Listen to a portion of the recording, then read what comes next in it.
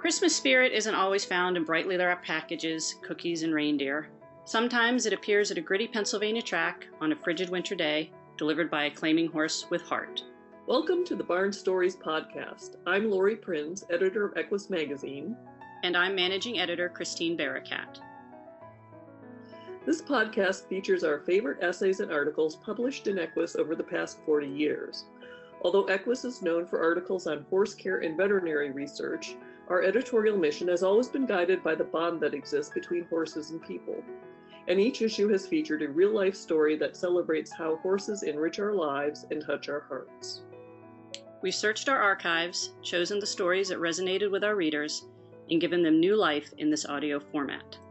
Longtime subscribers may recognize some of their favorite pieces.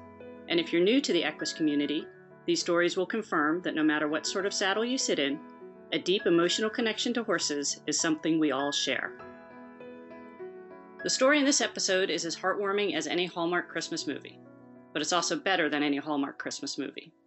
Instead of a cliché plot about a big city lawyer who returns to her hometown to open a bakery, it features a claiming horse, a plucky jockey, and a sweet little boy who wants to go home for Christmas. I've read the story dozens of times over the years, and it always makes me smile. This story has always been one of my favorites. It could become a holiday classic like the movie It's a Wonderful Life, destined to be listened to every year because it reminds us that there is good in the world and that horses have a special way of bringing us together. But instead of Clarence the guardian angel, we get Colbay, a guardian claiming horse. It also has a similar theme of community pulling together when someone needs a hand. That's something horse people do year-round, but it's particularly poignant when it happens at Christmas time. So grab yourself something warm to drink, settle in, and enjoy this soon-to-be holiday classic, Home for Christmas, written by Jan Jasian Cross and read by Taylor Autumn. It was some kind of cosmic thing that took me there. I certainly did not go for the money or the atmosphere. Pocono Downs in late November was, in fact, quite depressing. The temperatures averaged about 25 degrees by post time for the first race each evening. Plus, there was a nice, comfortable job waiting for me in Florida for the winter months. A leading New York trainer had offered me a position as an assistant trainer and exercise writer. It was a job I had prayed for. I finally had fallen on my head enough times to realize that my waning career as a jockey was becoming more dangerous than lucrative. I would have gone straight to Florida and strolled the sunny, blessed beaches for a few weeks while I waited for the New York outfit if I hadn't gotten sidetracked by two of my best friends. Russ and Jackie were a hard-working young couple, and I had won a few races on their cheaper horses at a Philadelphia track. They were headed to Florida too, but first they were going to ship part of their stable to Pocono Downs in Wilkes-Barre, Pennsylvania, to win some races and lose some of their cheap claimers, horses who compete in races in which all entries are for sale at a specified price. Somehow they convinced me that I should accompany them. We were staying only a few weeks, they told me, and we would win lots of races. I packed half-heartedly. We arrived one afternoon, 1 week before Thanksgiving. The roads were becoming slick from the falling sleet. Our little caravan slid through the stable gate and down a hill that bottomed out at our assigned barn. My little car had no snow tires. If it had, I probably would have made a quick U-turn and headed south, but there was no way my car was going to make it back up that hill. We unloaded the horses from the van and headed for the little apartment that we would share for the next 3 weeks, sipping hot chocolate laced with whiskey and dreaming of the big bets we would cash. I made a pact with myself not to ride for any trainer at the Pocono Downs but Russ. There was that job waiting for me in Florida, and I did not want to risk getting on horses I did not know for trainers I did not know. But pacts are made to be broken. Stabled next to Russ and Jackie's string at Barn T was an odd sort of outfit. The Boyd Racing Stable had traveled to Pocono Downs from a little track out west.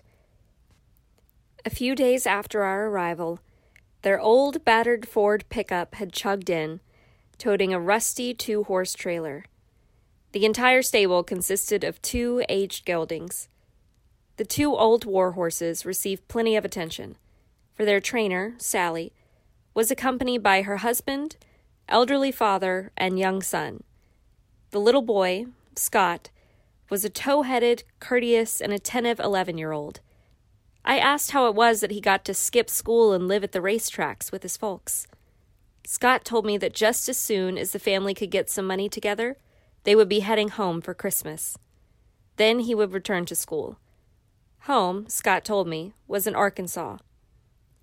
Sensing that the Boyd stable could not afford an exercise rider, I volunteered to gallop their 2-horse stable for them.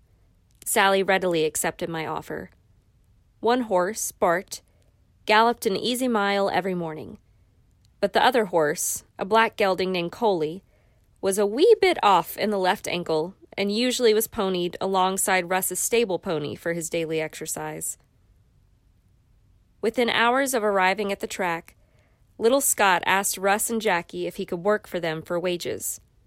I am sure that Russ had no clue as to what duties Scott could perform, but he did not hesitate in putting the little boy on his payroll. From then on, Scott hustled about the barn all morning, cheerfully holding horses for baths, bedding stalls, raking the shed row, and helping me clean tack. Russ paid his little right-hand man his wages daily. Scott would thank him politely and hurry off to join his folks down the shed row. The entire clan would then stroll over to the track kitchen for breakfast. I don't think they ever left the racetrack grounds. 3 weeks went by, and my calendar was lined with X's that ended with the date of my departure for Florida. By December 15th, Russ had run and lost the last horse he wanted to part with. He was making shipping arrangements, and I was planning to get my gear out of the jock's room and settle up with my valet, Paul. Our neighbors down Shed Row had not yet raced Coley or Bart. On the 16th, I went to the jock's room after morning workouts to retrieve my belongings. But when I requested my tack, Paul gave me a look of consternation. "You can't leave," he said. "You have a mount tonight in the 9th race." He pulled a folded list of the day's entries from his back pocket and passed it to me. He was right.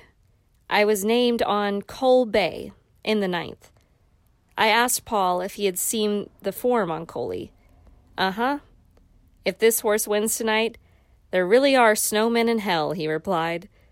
"Gonna take off?" I nearly let the word yes slip through my badly chapped lips when I caught sight of something out of the corner of my eye. It was little Scott. The racetrack cherub had come dashing out of the racing secretary's office with the entry list in his hand. He was jumping up and down like a young antelope as he raced back to the barn area. "No," I said, "I guess I am riding tonight." That evening, before dinner, I borrowed Russ's daily racing form to study Cole Bay's past performances. He had not seen a winner's circle since he was 7, and he would be 9 years old in a few short weeks. The chart writer had summed up Coley's last 3 efforts as dull, outdistanced, and tired early. These performances had been in cheap claiming races. Tonight, Coley was entered in an allowance race, a higher level of competition. At 6:30, I went to the jock's room to await my last ride at Pocono Downs. God, it was cold out. As I donned my riding garb, I thought to myself that riding a 60-1 shot on a night of freezing temperatures was not a terrific way to end one's racing career. Such was fate. When the call went round the jock's room for the 9th race weigh-in, my valet informed me that it was 10 degrees outside. I put on an extra heavy turtleneck shirt after weigh-in and stuck my gloves and boots into the sauna for last-minute toasting before venturing out. In the paddock, my teeth chattered as Sally told me that Coley was a cold-weather horse. The old gelding did look good. His coat was thick and shiny. His large hazel eyes were bright with anticipation. I glanced over at our competition. One horse stood out. The betting favorite, Fast Exit, had just shipped in from New Jersey, but I knew him well. I had ridden Fast Exit when he won his first race a couple of years before at a Jersey short track. With that race, I lost my bug, the weight allowance given to apprentice riders until they chalk up a certain number of victories, and the trainer I was riding for promptly fired me. Another memorable day in my career. The same trainer still saddled Fast Exit, and I waved stiffly at him as he met my stare. Suddenly, Coley and I had a mission. We had to beat Fast Exit, for old time's sake. When the gates opened, Coley shot out like a bolt of black lightning. We easily took the lead, with Fast Exit alongside. My old Coley was running like a fine-tuned sports car. In fact, Fast Exit seemed to be having trouble keeping up. I signaled to Coley, and we easily left the favorite in the dust. From the quarter pole to the wire, we galloped along, just me and Cole Bay. At the 8th pole, I started grinning and posing. To the wire, we coasted 4 lengths ahead of the favorite. Coley pulled up kindly and galloped back to the winner's circle like a gentleman. He was my hero, and I patted his glistening neck tenderly as we posed for a picture. Sally, her husband, her father, and little Scott were surprisingly calm during our brief victory ceremony. We knew he could do it, Scott declared. I thanked them all for the most memorable ride. The next morning, I went to the stables at 8. I was packed and ready to head to Florida. But before I hit the highway, I needed to see my new friends one last time. I headed over to the 2 stalls where Cole Bay and his stablemate had been bedded. But the stalls were empty. I was quite upset to find the Boyd stable gone without notice. Russ walked down the shed row and stood by my side as I stared misty-eyed at Cole Bay's empty stall. They were already gone when I got here this morning. They must have loaded up in the middle of the night, he said. I think something was left for you on their tack room door. I walked slowly to the end of the shed and pulled the piece of white construction paper from the door. On it was a crayon drawing depicting a huge black horse in a winner's circle. His jockey had been given a large red nose like that of Rudolph the Red-Nosed Reindeer, and a family of 4 was grouped at the horse's head. I smiled as I read the neatly hand-printed caption at the bottom of the picture. Cole Bay, winner. We are going home for Christmas. And in smaller letters, thanks, Jan. We love you. It was signed by Scott. Only then did I realize why I had come to Pocono Downs. Thanks for listening to Barn Stories. We hope you enjoyed this episode. If you have a favorite article or essay from the Equus archives that you'd like us to feature in a future podcast, let us know. You can reach us at equusbarnstories, all one word, @gmail.com.